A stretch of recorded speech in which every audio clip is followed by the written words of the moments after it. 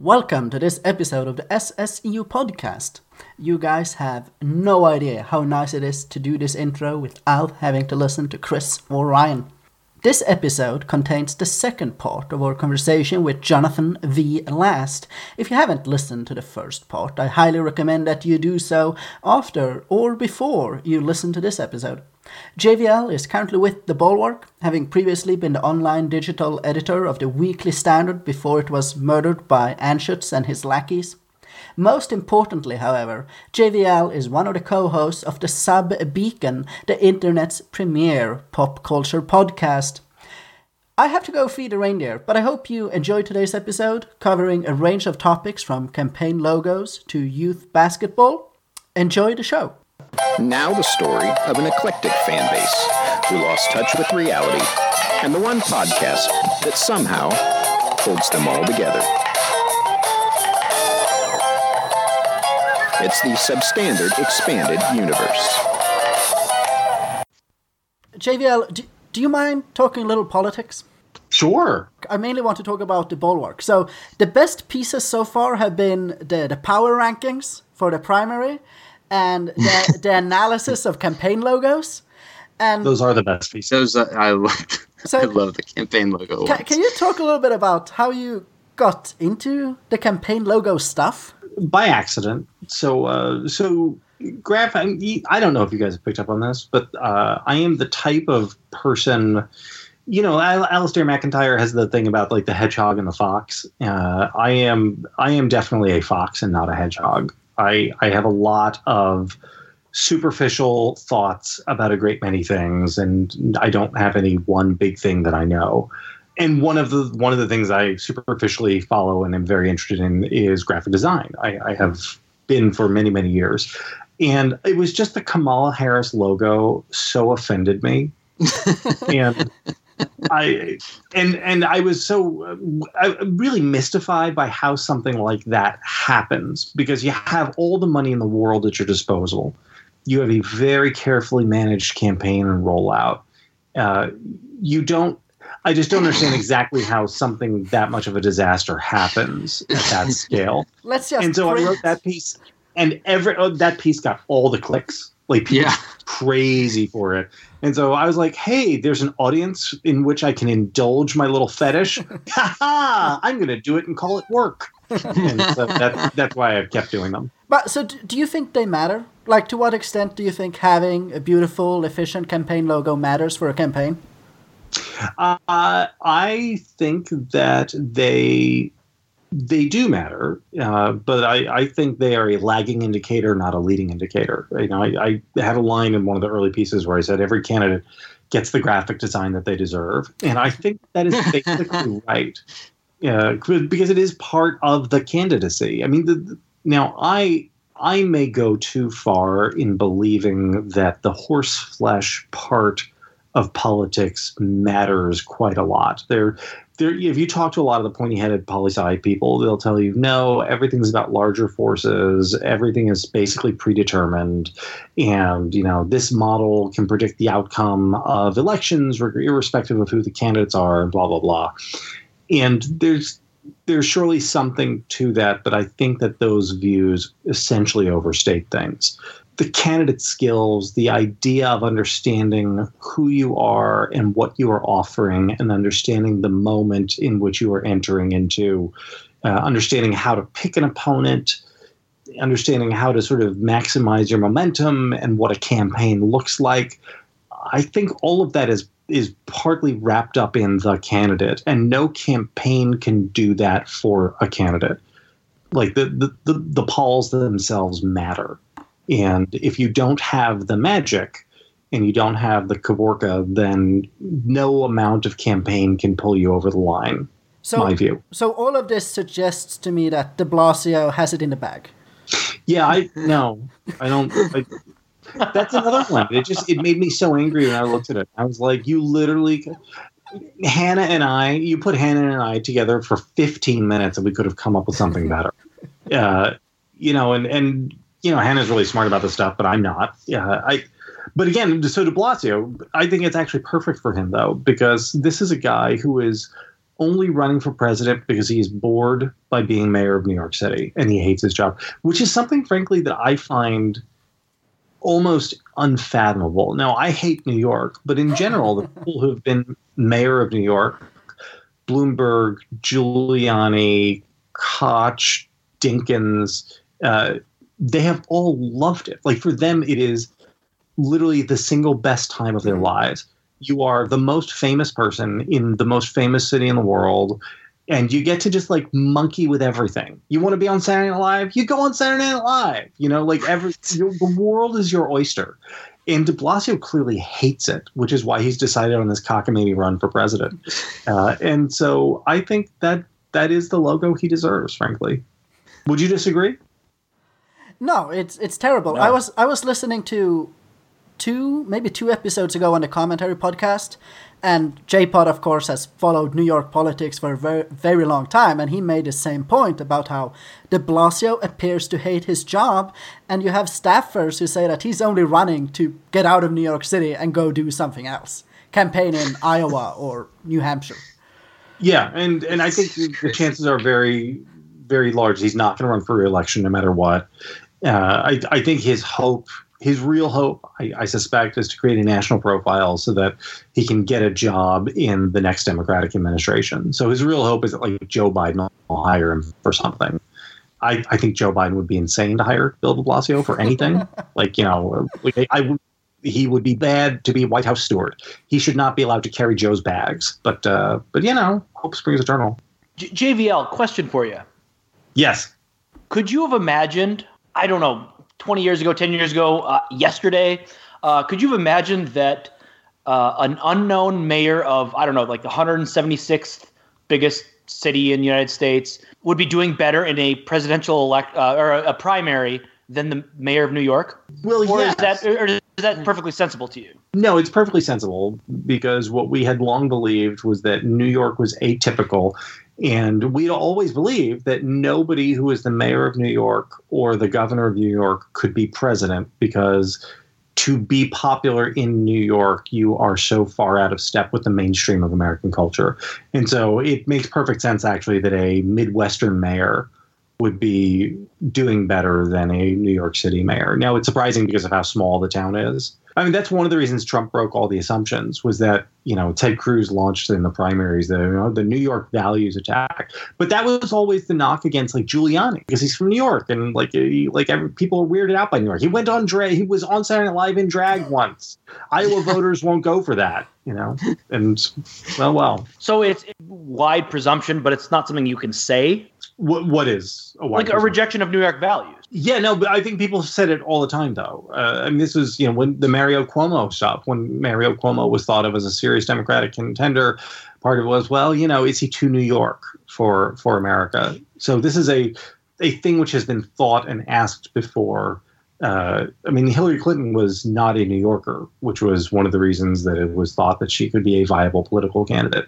It is weird that the first New York personality to become president since like the Roosevelts is Trump, and not the mayor of New York City or the governor of New York or a senator from New York. Have you cooled on Beto yet? I have not. I've cooled on him somewhat, because I find that his decision to run away from doing a public campaign and pursue earned media is a little bit mystifying. I don't think anybody has ever been hurt by being overexposed. I think they panicked and thought that they were Scott Walker, that they were peaking too soon. And that's a danger, but it's also equally dangerous to not peak. Mm-hmm. Peaking is a good thing. You'd rather peak too soon than not peak at all. But I essentially, we had a piece by Stu Stevens, who's super duper smart this week. And I think that's probably right. I have long thought that Biden was the most likely nominee. If I had $100 to spread among, if we're at a roulette table and you have $100 to plunk down a bunch of different numbers, I would probably put 75 of it on Biden. I'd probably put 10 on Beto, 10 on Bernie, and put the other 5 on either Liz Warren or Mayor Pete. One thing I can help with is the Beto pronunciation. Oh, is that how it is? Yeah, Beto, and Rose explained it to, because she's Hispanic, and it's a Hispanic nickname, which I don't know how he got it. But yeah, there's almost like a TH sound. It's Beto. Beto? Yeah, that is how it's supposed to sound, which is weird for, an Irish guy. Buddy Jeej? Buddy, how do you say Boot edge edge. Boot edge edge. Boot edge Boot edge edge. All right, Chris. Yeah, hang on 1 second. I was chewing. So there's just a cheese stain on your deck from powdered cheese that's just not coming off. Uh-huh. No, it looks like a blood stain on the pavement by a drive-by or something.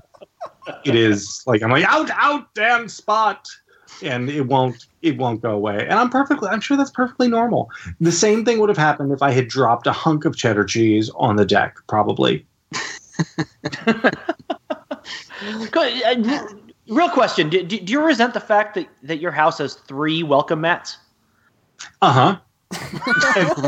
Literally every single morning when I go outside, I get angry about 2 of them. I'm fine with the baseball one, but the other 2, why are these still here? Why are these still here? I'm saying, why would you welcome people into your home? That's, Yeah, talk to them. I don't do that. One of the other adults in the house is into that sort of thing. Okay. So I hear. People from the internet. I tried asking her how many people from the internet are coming over to our house next month, and she's like, "Oh, don't worry about it." I was like, "Got to make sure my Xanax prescription." Yeah. I got to make sure I fill that script. Yeah. So I have a question for you, JVL. Yesterday, as I was leaving the gym, I was grabbing my stuff out of my locker, and I kind of fumbled my keys, and they fell on the locker room floor. And I picked them up as quickly as I could, but then I'm sitting there staring at them, thinking, what do I do? And so I went, and gyms have those wipes, right? Those wipes that are supposed to kill the germs. So I took 2 wipes, and I very, very consciously double wiped I wiped it, and then I wiped it again, every nook and cranny of the keys. But I'm wondering, is there anything you can do about that, or do I just kill it with fire? Just the keys. This is a very complicated question. It really depends. Which part of the locker room did you drop it in? So how close to the showers/toilets? It's halfway between the showers and the toilets. What is the floor material? Tile. Are they large tiles with relatively small bits of grout, or tiny tiles with lots of grout? So that's a problem. Lots of grout. Yeah, that's a problem right there. What do you have on your key ring? Is it just keys, or do you have some sort of leather fob or fabric type thing or rope? What is the composition of the things dangling from your key ring? No fabric, no rope, just keys. I've got one piece of plastic that's my gym membership. I scan that, but that's it. So get a new one of those. Okay. Obviously, you got to take that off and throw that the fuck away, because plastic is filled with all sorts of little tiny indentations. You can't actually ever clean them all the way out. The surfaces aren't hard enough. With keys, they're metal. Metal's pretty hardy. I could talk myself into believing that it's okay to just really hose it down and wipe it all off and be all right and move on with it. So long as you weren't too close to the area where aerosolized bodily fluids could potentially coat the floor, then you're probably okay. Car keys are expensive nowadays. To replace that, we're talking couple $100, right? I don't know. I don't lose my keys. But have you ever burned them with fire because you dropped them I don't drop my keys. I've actually okay. I was wondering if you would rank for us the worst surfaces to possibly drop your keys on. Well, bathroom floor, obviously. So see here again, it really depends. Okay, so let's size go of tile and yeah. Let's go bathroom floor at a New Jersey Turnpike rest stop. Good God. That is not good. So New Jersey. Okay, there's more. Yeah, okay, yeah. Right. Would you? The grout is where all the micro pockets are, and so the more grout there is, the less sanitary it is. JVL, is there anything coming out in the theater that you are genuinely looking forward to seeing? Yeah, there's tons. It's summer. I'm excited about all the things. I'm Woman 2. Well, before that, I'm excited about Godzilla. Are you not excited about Godzilla? King, Kyle King Smith of called the him monsters. Fat, I think. Godzilla. Fat. I've never thought of him that way, but I can see it, I suppose. Shaming Godzilla? It's like the Kevin James of monsters. I can see that. He should have been Aladdin. They should have just remade. What was that movie that him and Will Smith were in? Where Sonny mentioned it. Hitch. Hitch. Yeah. Yeah. Should have just thrown Kevin James in Aladdin. Well, here, let me hold on. Yeah, Hitch is let me effort the release absolutely schedule demanding here. a reboot. Let me effort the release schedule here for a moment, boys, and I will tell you what I am looking forward to. Release schedule. Are you binging it? No. So Godzilla looks pretty fantastic. Dark Phoenix looks like a train wreck that I'm excited to see. It's a train wreck. You can't take your eyes off of it. Kind of.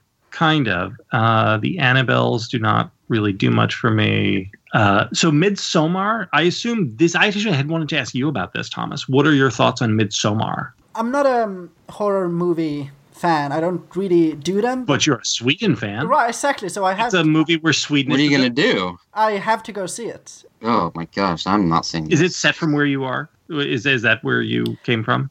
No, it's farther. So nothing comes from where I'm from. Yeah, Thomas is in the wild. He's north of the Arctic Circle. Yeah, except for wood and iron. Those are the two things. And right, so Thomas likes the wood. So, Good Boys, which is the tween Superbad, Fast and Furious presents Hobbs and Shaw, Spider-Man Far From Home. Like Are you just listing movies or listing? So is no, these are the movies I would like to see. Is Good Boys the one that you were talking about? That yes. Okay.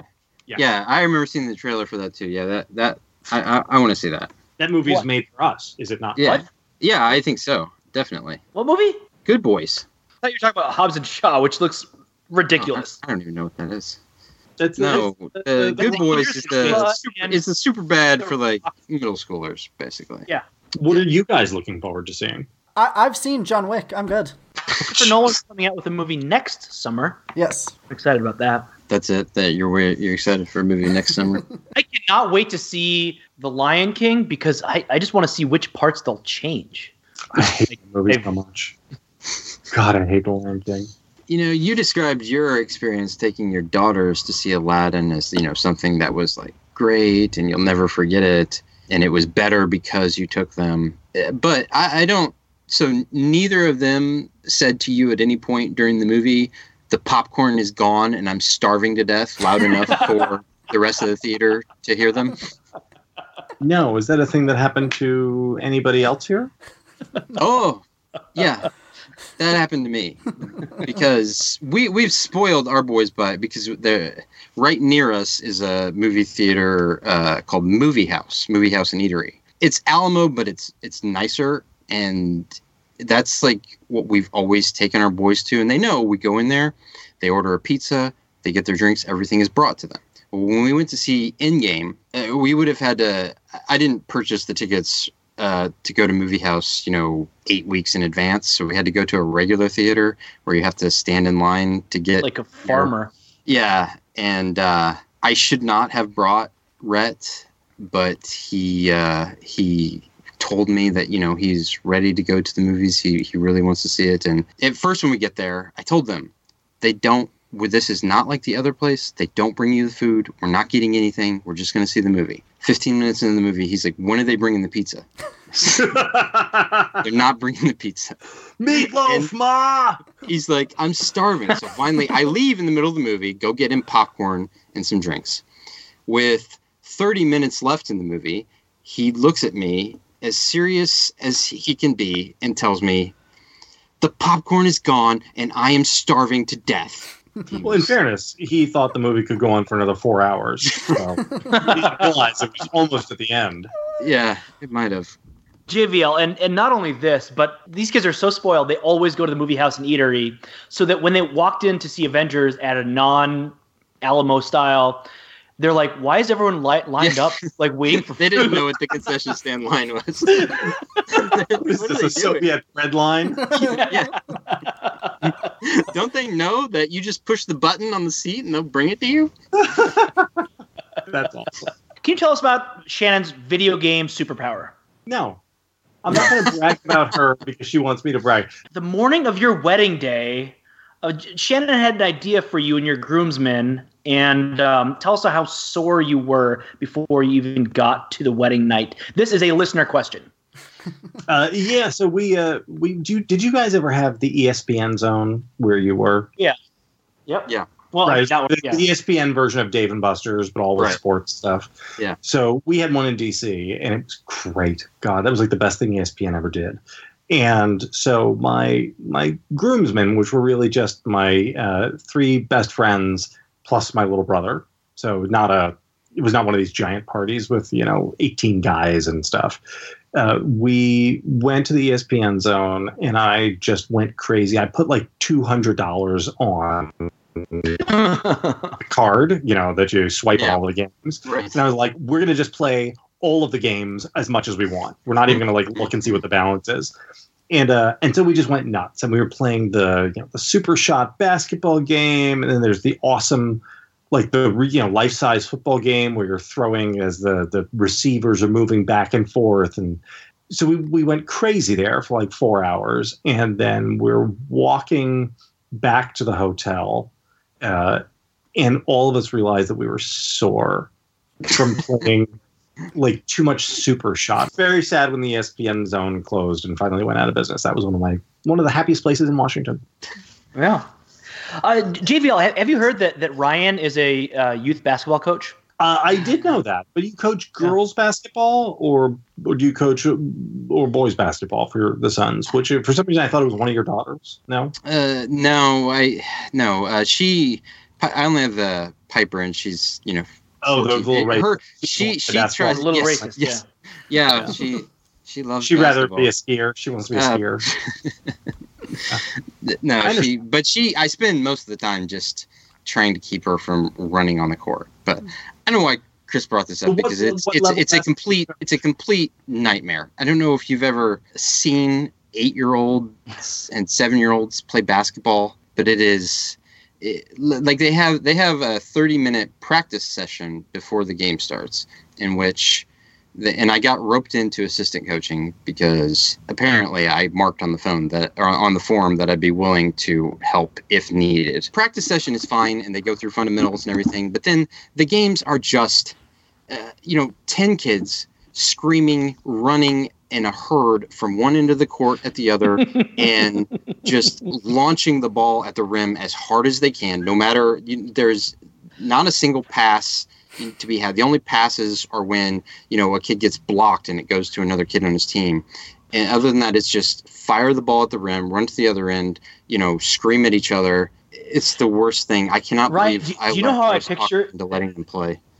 Ryan, do you know what I picture like visually is I picture how on Tecmo Bowl the defense would kind of swarm. That is exactly how it is. So Ryan, I have a question for you. I assume you being a pretty athletic guy, you coming from a pretty athletic family, that your kids are likely to be pretty high-level athletes. So are you in favor of organized youth basketball? Because my theory is that there are some sports which really benefit the kids from playing at an organized level from an early age because there are specific types of skills you need to learn. But there are other sports, especially basketball and soccer, all of the crucial development comes from just being in the driveway, farting around with the ball and learning how to dribble and learning reps. Yeah. That's the thing. Like, I didn't play basketball when I was a kid until I was in 5th grade. Yeah, I was in 7th. First time I played organized was 7th grade. That's honestly what I wanted to ask you about. I wanted to ask you about, because you have hinted before about how you went on you played on some team where you traveled around, eating pizza.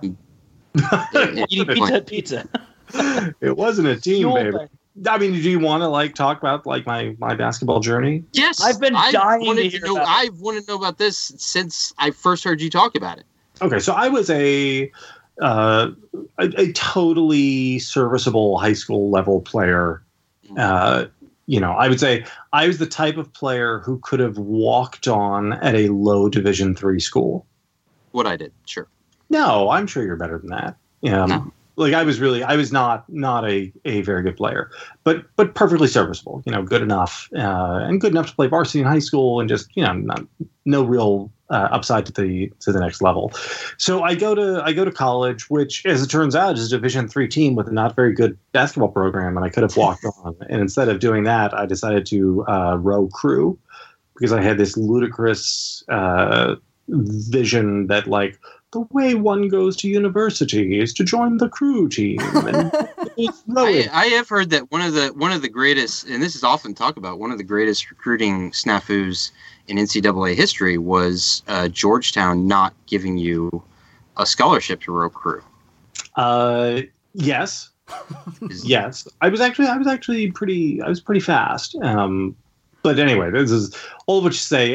So I was a serviceable player who should have actually gone and gotten on the team and rode the bench for a couple of years and enjoyed myself playing basketball. My life would have been different and better. But anyway, so my senior years, I'm getting rejected from all 23 medical schools that I applied to.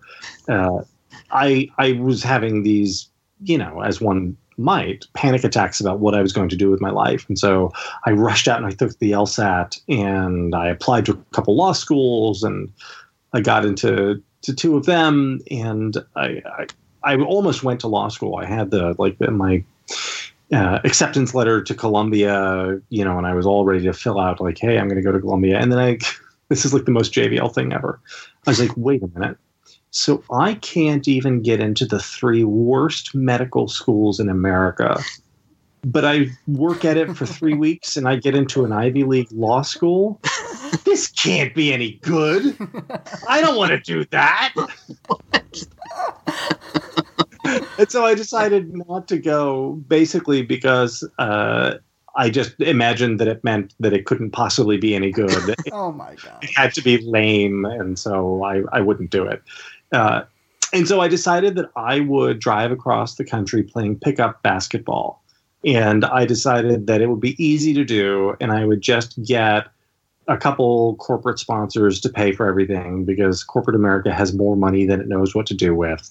And so I put together a project proposal and sent out a bunch of letters and started hitting up, like, literally just like every even marginally connected company I could think of, from Nike to Adidas to McDonald's and PepsiCo. And why I thought that anybody would give me money to do this, beyond me. But 2 of them wound up doing it. So Fila company, whose U.S. headquarters was in Baltimore, and Pizza Hut, which was at that point a division of the Pepsi company, who had a guy in there who was an alum who had played basketball at Hopkins, who was a senior VP somewhere. And it was so little money that they basically threw it out of like their petty cash fund. And they're like, here, go play basketball, have fun. So that is amazing. So Fila gave me like a dozen pairs of sneakers and T-shirts and shorts and all this stuff. And they slapped logos on my car, and then Pizza Hut gave me these cards, which were basically, they're like, you go to any Pizza Hut anywhere in America and you just eat whatever you want, and then just show them this card, and there's this card and there's a bill. I was like, that's a real thing? And they're like, yeah, it is. And it was like a superhero card. So like you've been a brand ambassador then? Yeah. I literally signed a contract with both companies, which stated that in any ensuing media appearances for for 1 year to the close of the project, I would be wearing only Fila apparel, and so it was tremendously fun. And I drove 48, and I played pickup basketball every day, and I wore Fila, and I ate at Pizza Hut every single night, and it was great. I feel like I saw, it was, in a weird way, it was an American version of going to backpack through Europe. Oh yeah, which I never did. And I feel like I've always felt since then that I understood America a little bit better, because whenever I meet somebody, like, I've been to basically where they're from. But right. And so at the end of it, you wondered, what am I supposed to do now? I could have been in law school. No, at the end of it, the plan was I was going to write a book about all this. And so that was part of the project proposal. At the end of the thing, I would write a book about basketball in America and a coming of age story. I would have read the hell out of that book. And so I moved to DC so that I could work at Starbucks and write the book at night. And I wound up getting hired by the Standard like 9 days after moving to DC. Wow. And so I never wrote the book because I was able to start writing through the magazine. So, do you still have like notes and stuff?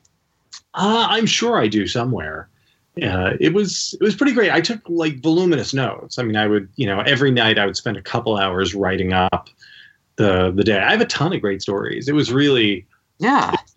I played it, I played everywhere from like courts in South Central LA to I played on Larry Bird's childhood court in French Lick, Indiana. Yeah. I watched a 16-year-old Lamar Odom playing in a pickup game in Queens. Yeah, no, it was nuts. So Lamar was 16 years old, and he was playing against a bunch of guys who were Division I college players at from like Providence and St. John's and stuff. And he made them look like middle schoolers. Yeah, I bet. It was one of those things where you realize actually how early the talent manifests itself in basketball. It's very hard to look at a baseball player or a football player at age 14 and project out where they'll be. At age 16, it was clear that he would eventually be an NBA All-Star level player. Yeah, I mean, he's a big man with ball skills, can shoot the three. Matt Roberts, and Matt Roberts is a huge NBA fan, right? I think I did know that. Yeah, and he looks at Lamar Odom. We've talked about Lamar Odom as a guy who really stands out as a guy who would really thrive in this era of the NBA. Like he came like almost too early for the big athletic ball handling shooting big man. 100%, he was too early for this. Lamar Odom today would have been unbelievable. So it was great, and I would say I saw a lot of America, and I only felt unsafe a couple times. For the most part, I was welcomed everywhere I went, and people were incredibly nice to me, really touchingly nice to me. I played at these projects in Coney Island where Stephon Marbury came up, and it was like 2:00 in the morning, and these guys who live in the housing projects were like, "Do you need a place to crash? You can come crash at our house." Which was just like the kindest, nicest thing in the world for people who are living in public housing. They don't have much, and they were like, "You can come crash on our couch if you need a place." It was great. It was great. It was really, really great. And man, at the end of 4 months, I was as buff and ripped out as I have ever been in my life. I was just, I was always sort of a tall, lanky kid. And, no matter how much I would hit the weight room, like I could just never put on muscle. My metabolism was too high. I was the same way. Yeah. Yeah. And when I came home from doing this, I think I was like 205 pounds and just a Mack truck. It was pretty awesome. Yeah. Pretty great. That is amazing. I would have, I can't believe you had that idea and then actually did it. Well, it's a crazy idea. If it is, but if Flash came to me and told me he was planning to do this, I would tell him, "Are you on crack? You can't do that. Let's go to law school. Go to law school." So yeah, it was good. I was in Peoria, Illinois. I'll never forget this. And there were a bunch of guys I was playing with who, I couldn't quite. There were a lot of times when you'd be like, "Hey, it's a Wednesday and it's 3:00 in the afternoon, and you guys are like 28 years old. Why aren't you at work?" But you didn't want to ask too much. So I was playing with these guys. We've been playing for a couple hours, and they were awesome. And they had rolled up in two gigantic old Lincolns with smoked windows and everything. And one of them was like, "Hey, I got a bunch of Gatorades and a cooler in my car. Do you want some?" And I was like, "Yeah, that'd be great, man. Thanks." And walked over, and they opened up the cars, and they had Tech 9s on the seats. And I was like, "Oh, they're not working because they're drug dealers." I get it. And but they were the nicest guys in the world. And they where I grew up in Indianapolis, there was the closest court to me was at this park in like a really rough area. And in the summers from like 7th and 8th grade, I would just walk over there and I would play with like these grown men, and it was like really rough, but that's where I became like really good. And so the only time I've ever seen someone knifed was on a basketball court, and it was Did you see the first time? How many? I said first, and then I said the only time okay. I've seen someone knife and it was two guys that I knew really well, and I thought they were both just really nice guys. But apparently, the two of them didn't get along with each other because they were both, I guess, kind of rival gang members. I have to say, my drug dealer is super nice, and most of them are. Like the first one is always free. All right. Funnily enough, the only two times I've ever nearly gotten into fights on basketball courts, and I played a lot of pickup basketball through the years, were playing with sort of upper class white guys. Oh yeah, and definitely. It was one with a bunch of medical students in, where was I? I guess it was Boston. Or outside of Boston, a bunch of medical students from Tufts who were just dicks.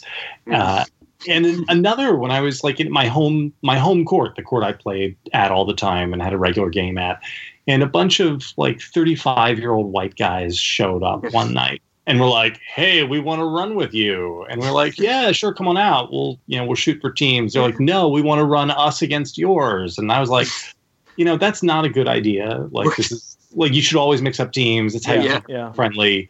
And anyway, I'll never forget this. So this, I stole the ball at one point. We were playing full court, and I'm going down court with it to dunk it because I could dunk back then. And I go up in the air, and a guy comes in behind me, grabs me by the back end of the neck, and throws me headfirst into the pole. Holy shit! Wow! And I flipped the fuck out. It's the only time I've ever really gone after somebody. And I was like, "What the fuck are you doing? This is not Game 7 of the NBA Finals. It's a Wednesday night pickup basketball game. You don't try to fucking cripple somebody." And it was like, "What? You got to do a hard foul there?" And I was like, "What fucking planet are you from? You're like playing outdoors on concrete." Like, why do you care that much about what is happening in this pickup basketball game? That, by the way, you are losing. Like, what is wrong with you? And this is one of the reasons I actually don't play anymore, is that I would notice that. So especially guys who used to be pretty decent ball players, as you get older, basketball is so much about athleticism. You can only cheat with guile so much. Mm-hmm. So the guys who used to be good start getting grabby and handsy and more physical as a way of compensating and cheating on their athleticism. And they don't, even guys who like are totally well-meaning, they don't understand that they're doing it or see that they're doing it even. It's just sort of like the natural reaction. You're a step slow, so you grab a shirt to try to pull. And I just never wanted to become that guy. Like, I really, really never wanted to become that guy. And so I walked away from basketball probably when I was about like 29 and just never went back to it. Well, and it's hard, unless you have a good group of guys to play with who understand kind of the rules of the game. Like, we're every time we step on the court, it's a gift from God. Like, we could lose this at any moment, so we're gonna not tackle each other. Like, there are not going to be hard fouls. And you have to know each other and be friends. When I first came to see, there was a regular weekly standard game that I started up, and so it was like me and David Brooks and Paul Gigot. Tell me about David Brooks' game. You know what? David Brooks is short, but he is built like a gorilla. He's one of these guys whose wingspan is like way out of proportion for his height. And he was a totally, totally good athlete, actually. Like, really? Totally good athlete. Absolutely. Did he play with glasses, or did he use rec specs? Or tell me he used rec specs. Played with glasses. We did not. I mean, we were a bunch of guys who worked together. We did not. We were not bodying up with each other, or people calling their own calls. He did not need rec specs in our game, but he was a totally competent player, knew how to handle himself. We had a great, great time, I would say, back in, and this is when I first came to the Stingers. I was like 22 or 23. I was still playing all the time. I was playing almost every night. And so I'd said to a bunch of the guys in the office who were, I guess now about like the age I am now. They were then how old I am now. They'd be like 40, 45. Yeah. And I was like, oh, come on, like, let's go play basketball. And they had known that I had done the cross country thing. Yeah. And they're like, yeah. So they were at first a little nervous, and then they just hadn't done this in a while. Once we were out there, we had a really good time. They're like, hey, why don't we do this every week? And so that was a very, very cool thing to be doing. Cool era for you. Yeah. Does Fred Barnes have a game? Fred never played with us. I don't know if Fred had games.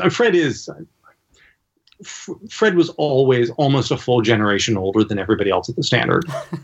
Is the other thing. Fred was, so Bill was the elder statesman of the Standard.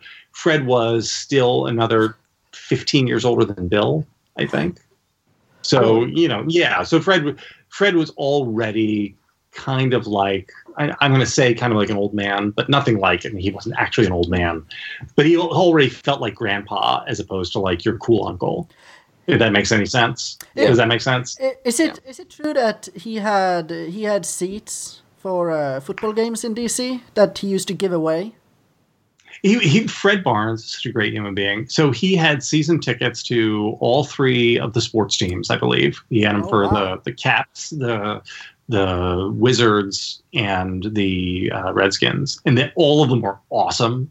Like, his Wizards seats were at the half court line, 12 rows up, and I think he was like the 4th row in the end zone on the corner at the Redskins. Wow. And he would give these away to anybody and everybody in the office, not only if he couldn't go, but also if he knew that like a team that they were really devoted to was in town. Right. He would be like, hey, the Sixers, this happened almost every time the Sixers came to town. He'd be like, the Sixers are in town. Can you go tonight? Do you want my tickets? Can you even imagine how awesome that's amazing? That's And it was not just, and I was just the idiot answering phones. Like Fred is such a good guy. So I love that man. So you have been accused of being back on Twitter? By who? By people on Twitter. There was a watch post yesterday. Yeah. Not me. Oh. There's like a whole bunch of people who have access to my Twitter feed. It is like literally, I think it even says in the profile, like it's. So it's not Jim and it's not just Jim and Hannah. Yeah, it's not just Jim and Hannah. Like it's like do you guys want access to it? No. I'd be happy to have you guys contributing to the Twitter feed too. That's fine with me. But this I'll give you my login credentials once we're offline. Yeah, this seemed like it could have been you. It was very on brand. No, just no, and then it was a picture of DeLorean watches, 20% off discount for your first order. DMC watches. Does that sound like they think you will buy more than one DeLorean watch? 20% discount on your first order? Are there people who would do that? I'm Ron Burgundy. You're buying them for the office, right?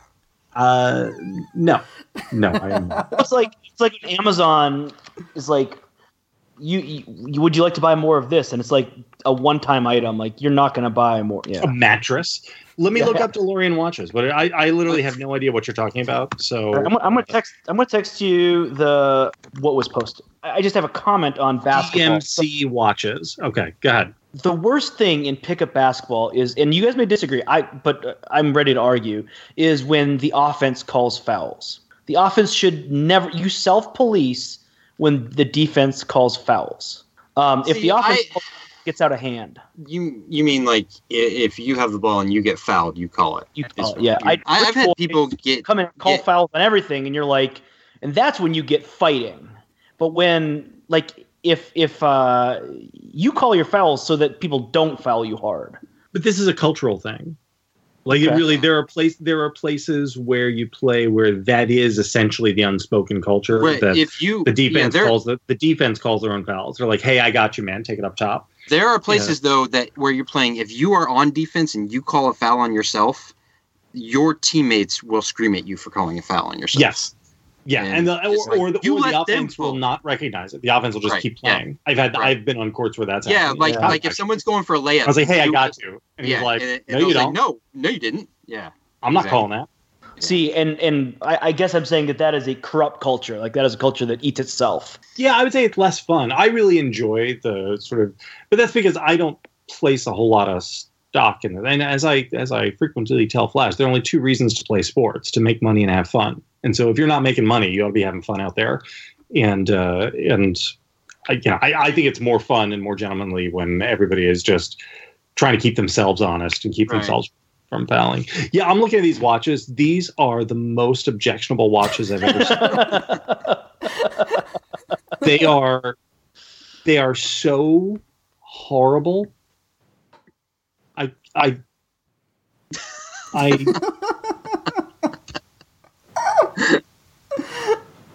would anyone buy these?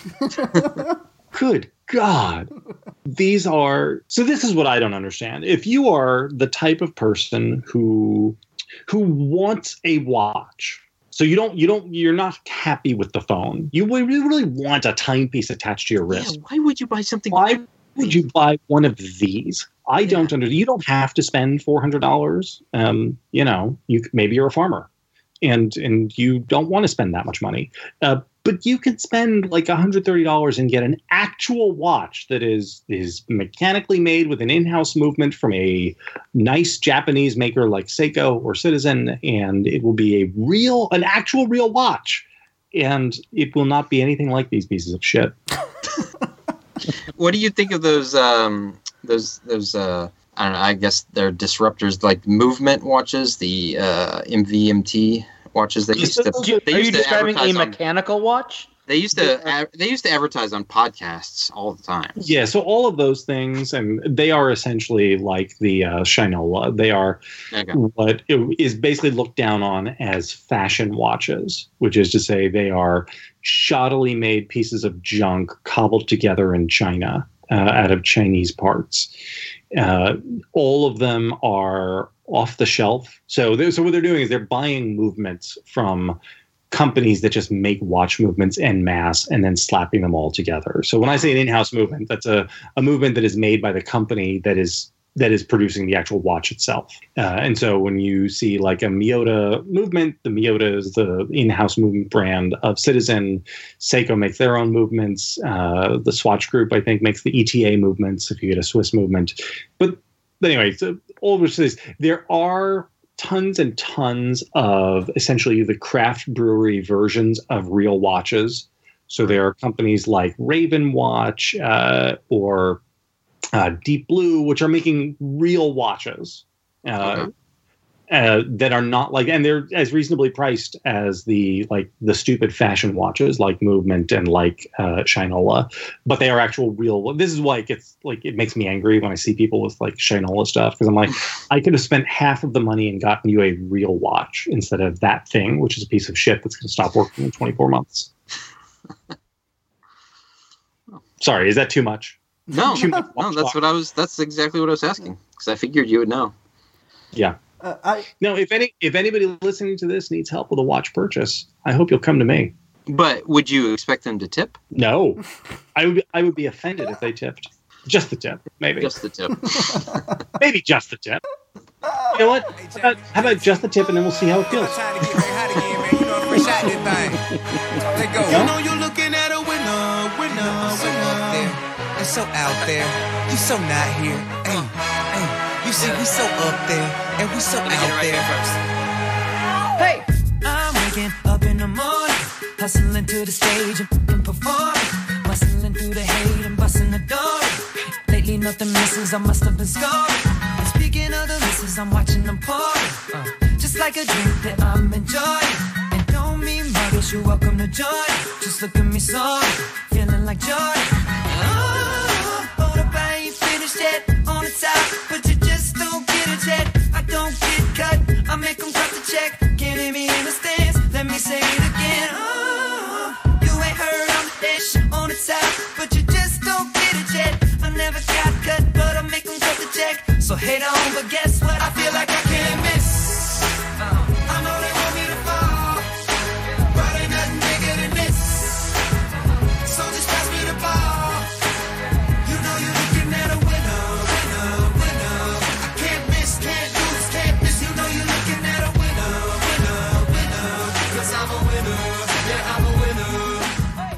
Can I tell you one exit outtake story? The type of thing that I can't say on the big show? Are we out of time? We're actually out of time. No. The episode. We would keep you another hour if we could. Yeah. The episodes are as long as we make I make them. Anyway, go on. I've noticed. So I think only Ryan is going to get this. Chris, you may. Thomas, you will not. So we're at a game for Flash's Little League team a few weeks ago, and there is this play where Flash is at shortstop, there's a runner on first, and a ball is hit very weakly to the second baseman, who is standing right in the base paths. He basically bends over and picks it up. This is a sure double play, because all he has to do is tag the runner as he runs past him, and then toss the ball 15 feet over to the first baseman. Instead, the second baseman stands there like he has been hit by Mr. Freeze while the runner runs past him. He waits for the batter to run all the way through first base. And then after the batter is like 10 feet past first base, he throws the ball to the first baseman, but he throws the ball about 30 feet over his head and like way off, like into the outfield, essentially. At which point the runner on second goes home and the batter goes all the way to third. So what should have been a double play turns into an RBI triple. An RBI triple. So the inning finally ends mercifully, and I'm in the dugout, and as Flash comes past me, he leans over and he whispers, "These kids are fucking morons."